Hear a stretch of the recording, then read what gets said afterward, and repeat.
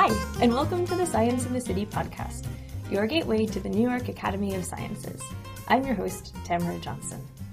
At our last Science in the Seven Deadly Sins event, titled Sloth, Is Your City Making You Fat?, moderator Tom Vanderbilt asked a panel of experts to grade New York City on its walkability. The consensus amongst the panelists was that New York is basically pretty great. There's definitely room for improvement, however. Hunter Reed, co-founder of the organization FAST NYC, cautioned that policy will have to be forward-thinking in terms of technology to ensure that we remain at an A. Kate Benfield, an urban planner and sustainable communities advocate, pointed out that a more open and mutually understanding dialogue between drivers, pedestrians, and bikers would lead to improvements for everyone. And Dr. Mariela Alfonzo, a research fellow and adjunct professor at NYU-Poly, as well as the founder of State of Place and the president of Urban Imprint, brought up the disparity across various boroughs and neighborhoods. While that might be obvious to any New Yorker who gets outside of Manhattan, Dr. Alfonzo is especially qualified to comment, and she can back up her impressions with statistics. Dr. Alfonzo has developed a metrics instrument to objectively assess aspects of a place. I thought this was fascinating because during the Q&A session of the Sloth event, there was a ton of disagreement amongst the audience members over the deceptively straightforward sounding question, how walkable is New York? State of Place is a rating and diagnostic tool to help neighborhoods assess the strengths and weaknesses of their built environments in terms of a triple bottom line, comprised of profit, environmental health, and people's quality of life. I wanted to find out more about how something experienced so differently at the subjective level could be translated into objective data to be used in evidence-based decisions. So, without further ado, here's Dr. Alfonzo. Thanks for being with us. Hi.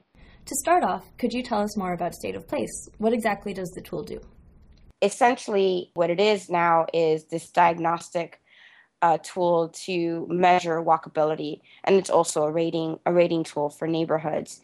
And what neighborhoods get are diagnosis, if you will, of what's working and what's not along 10 different urban design dimensions. So the way that I created the algorithm was, I went through what we already knew from the literature at this point, been, over 10 years of studies that have been published, to try to pinpoint those specific aspects of urban design or urban design principles that we knew empirically were related to physical activity and walking.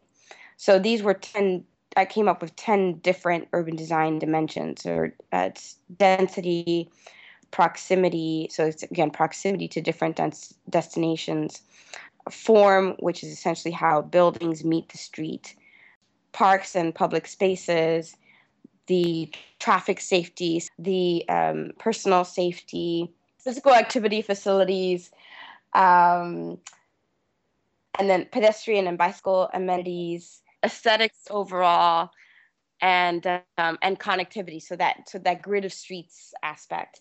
So what a neighborhood gets is, okay, how are you performing along these 10 different dimensions, right? So you might have out of a scale of 100% performance, where 100% is the best, you might score 25% on form and 50% on parks. So you start to get a sense of like, well, what does this neighborhood really need? Where are its current assets? Where is it excelling? And where does it need to actually improve? And that starts to influence how you make funding decisions in light of limited sort of fiscal constraints that most municipalities have.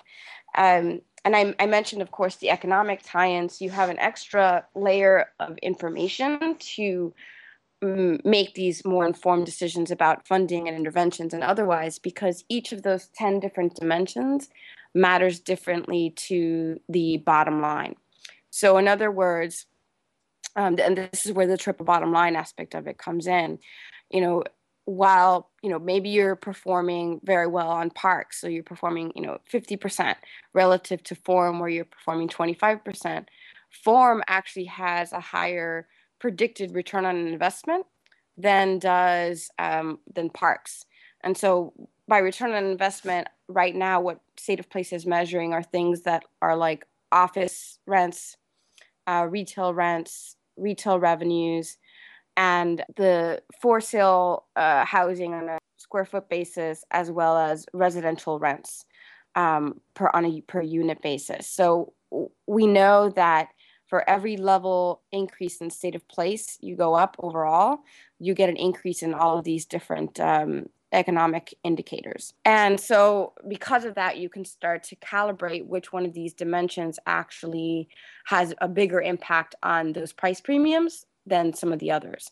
So you combine your performance overall on these 10 different dimensions with the information on its estimated return on investment to come up with a really customized way to make decisions about your neighborhood and how to be the best it can be. Are people finding your evaluations convincing when it comes to making policy or funding decisions so far? Yeah, well, I'm currently working with my first customer, which is the Metropolitan Washington Council of Governments. And this is in the DC region, and they're using it to inform their strategic investment plan for the region. So it's exactly what I would have thought one of the uses would be for the state of place tool. So they definitely have bought in. They realize that this is not something that currently exists. There's no real objective empirical way to make decisions that are transparent and accountable, because you can not only do you get to make decisions about this now, you can go back and figure out how your particular interventions or policy decisions influence the overall state of place score, as well as the scores along these 10 different dimensions. So it's a way to continue to monitor progress and to evaluate the impact of different interventions and funding mechanisms that you do end up putting in place. How did you design the triple bottom line evaluation metrics? Yeah, well, actually, I've been working on metrics for walkability in particular for some time. I started as a grad student when I was at UC Irvine on a project to create an inventory to measure the built environment features that were at the time hypothesized to impact physical activity, because there were really very few tools to objectively measure those specific features. And the Active Living Research Foundation, which had just started about around that time, was probably like 2000, 2001. They had been sponsored by the Robert Wood Johnson Foundation to start to look at these issues of how the built environment is impacting public health. But the first step was to actually create the metrics so that researchers could start to test hypotheses about that relationship. So that's how I started to get involved on the metric side of things. And what came out of that project was the Irvine, Minnesota inventory, which is what feeds the state of place tool. So the IMI, which is the Irvine, Minnesota inventory, was essentially 162 different features of the built environment that we had tested for reliability. So we wanted to make sure that anybody who used the tool would come up with the same answers, rating any particular block, whether it was an urban, suburban, or rural setting. So we had set up this tool for anybody to use, but it was particularly meant for researchers, because it was, how can we understand this relationship between the built environment and health, better, so that we can influence policy and practice, et cetera. So I used it quite a bit, actually. And it was really when I was working on two different projects, one for USC, in which they were using the IMI to evaluate smart growth and its health impacts. And they wanted to try to understand how to use the IMI. And so I created essentially the scoring mechanism that is the precursor to state of place for that project, or as a result of working on that project. And at the same time, I was also working on the Brookings project, on a report that came out last May called Walk This Way. I was, my co-author on that was Chris Leinberger. And so we were trying to work on coming up with an operational definition of what he was calling a walkable urban place. And so we ended up using the IMI data, again, originally with no analysis plan. And because I had used or come up with this algorithm for my USC project, we used it for the Brookings project. Now, the Brookings project added an extra layer of analysis, which I had been wanting to do for some time, which factors into this triple bottom line idea. because in the Brookings Project, we looked at economic metrics of success of these walkable urban places. So this was an opportunity to show the value of urban design and place in a very systematic way, using this IMI data and and areas within the DC metro region. And as I was working on that project, as I was writing that up, it really dawned upon me that this was more than just a way to rate or score the walkability of certain places, but it also worked as a diagnostic tool that would allow communities to not just know we're walkable or not walkable, but why, and what can we do to actually increase walkability. And then because it was tied to the economic piece, they could start to really calibrate what made most sense in terms of how to use their investment dollars to maximize the bang for their buck.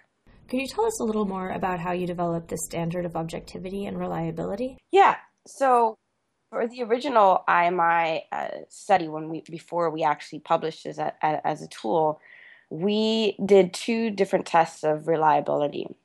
We did a test in Irvine, which is where I was at UC Irvine, of myself and two other grad students. We collected data for, I believe it was about 25 different neighborhoods in the Southern California region. And we all collected data for the exact same segments or blocks, which is the unit of analysis for the IMI. What form exactly do these data points take, just to clarify? So you essentially collect this data on the ground on features such as whether there are sidewalks, whether there's street trees, the width of the street, crosswalks, curb cuts, all sorts of different features that we know now actually influence whether or not people decide to walk. So when we entered that data at the time, we used a paper version of the instrument, which just meant you went out there, was almost like a tally of these different features. You said, yes, it's present, no, it's not present. And some of the questions were, is there some of this feature, a lot of this feature, or none of this feature? So we entered that into essentially Excel and then processed it using SPSS, which is a statistical software program. But we had this data from Irvine, and the reason that Minnesota came to be in the name of the tool was because the University of Minnesota was working on a project. At the time, they were also funded by the Active Living Research Foundation. They were the second round of fundees. We were the first round, and they wanted to use the tool in their actual study. So they participated in the reliability study, and they had, oh gosh, it's been a while now. It must have been over 20 different students that were working on there. And I know that they got data for reliability of almost 1,000 different blocks in Minneapolis. And so this is how we were able to test for reliability. Anything that didn't get above 70% inter-rater reliability, in other words, that, two different raters, if they agreed less than 70% of the time, then the actual question was stricken for the audit tool, except for 2 or 3 different occasions where we felt that by including a question, it would help answer another question, or so help increase the reliability of another question. So, could you please give an example? Yeah, it was kind of like some of the more subjective items. So like whether or not a block was attractive or deemed to be attractive somehow helped people rate whether or not there were historic buildings on the block. So that kind of relationship between these two features where together they were reliable. How many people do you need to get a statistically robust inter-rater agreement? Gosh, I mean, technically speaking, for statistical validity, you only need an N of 30, but then you can't get into more nuanced understanding of how this relationship works, like differences between, are there gender differences, are there age differences that influence people's decisions to walk, and how the built environment influences that. So typically we try to do like 200. At the event, there is a fair amount of discord over the walkability of New York, especially in Brooklyn. If there is an objective answer to the question of a place's walkability, why do people seem to experience the same place so differently? Hmm. That's a really great question. You know, I think that people value different aspects of the built environment from a walkability standpoint. There are some features that are much more basic or more important than some of the other features that I started to observe. And so I came up with a framework that follows Maslow's hierarchy of needs to explain why some things are more important than others. So the very first need is feasibility is the first need. So this has less to do with the environment itself and more about the person's sort of ability to um, have the time to walk or the actual physical ability to walk. So you know that woman that was talking about how she loves to drive and she never wants to have to, walk the way that she was, needed to do in Brooklyn growing up, is kind of where it explains where she fell on this hierarchy. Like she felt in her understanding that it wasn't feasible for her to walk. So for her, it didn't matter any of the other features that were present in the built environment. She didn't have that base order need, that very fundamental need of visibility for her to even go consider anything else on the hierarchy of walking needs. So she kind of fell off as a non-walker, right? Um, so you might have this with a person who has a disability. It might be difficult, a physical disability, for them to navigate a city, but it could also be a mom with a stroller. It's another kind of base level that's difficult to overcome for some people. And then also just time. They feel like time is a big factor. They perceive that it takes longer to walk than it does to use other modes. So that's the base level. Then you start to get into the built environment aspects. So the next level would be accessibility. So, is there something to walk on and is there something to walk to? So, sidewalks and actual destinations. So, are there things within my neighborhood that are within walking distance? And that could be functional destinations like the grocery store, or, different clothing stores, or it could be recreational destinations like a park. Um, so there's some people that if it's just not accessible, like it's very difficult to kind of navigate. Doesn't matter what comes after. If it's a really pretty environment, um, it's unlikely for them to walk. But there's some people that are highly motivated and may not even need a sidewalk. They might, if it's feasible, they're going to walk. They're going to figure out a way to walk. Then the next level is safety. So that becomes obviously really important. So there might be places to walk to, places and things to walk on. So the infrastructure is there, but person doesn't perceive it to be safe. And there's a lot of different features of the built environment called physical instabilities that have been tied to people's perceptions of safety. So things like broken windows, graffiti, litter, dumpsters, big bushes, things like that. And then also just people's perceptions of actual crime in the specific area. The next level has to do with comfort. So this has to do more so like, is this place actually pedestrian oriented or is it more auto oriented? So yes, there's a sidewalk, but how wide is it? Is it buffered by cars? Is it buffered by, street trees or landscape buffers? What's the crosswalk situation like? Traffic, all these different traffic sort of safety features that make it more comfortable for the pedestrian. And then the last feature was pleasurability. So these are the things that make places more dynamic. So the fact that there's a lot of different uses for you to walk in. It could also mean the attractiveness of the architecture, the coloring of the architecture. Is it interesting? Is it visually appealing? So all these, you start to get this more higher order level of need at that top of the hierarchy. So the idea was that based on people's lifestyle circumstances, their cultural backgrounds, they may need different levels of needs in order to make the decision to walk.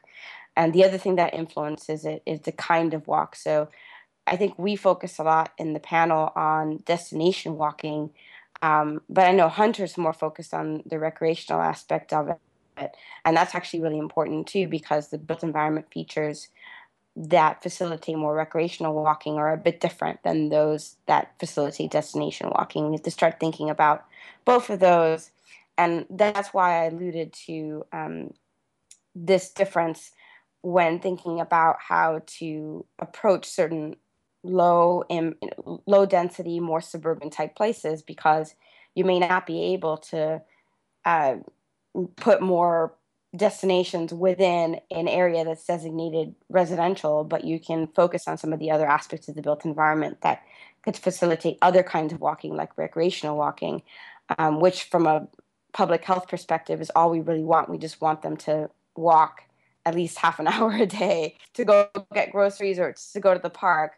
I know you've done a lot of work in China too, and I was wondering if your metric system is portable to a place that's so different in terms of cultural and built environments.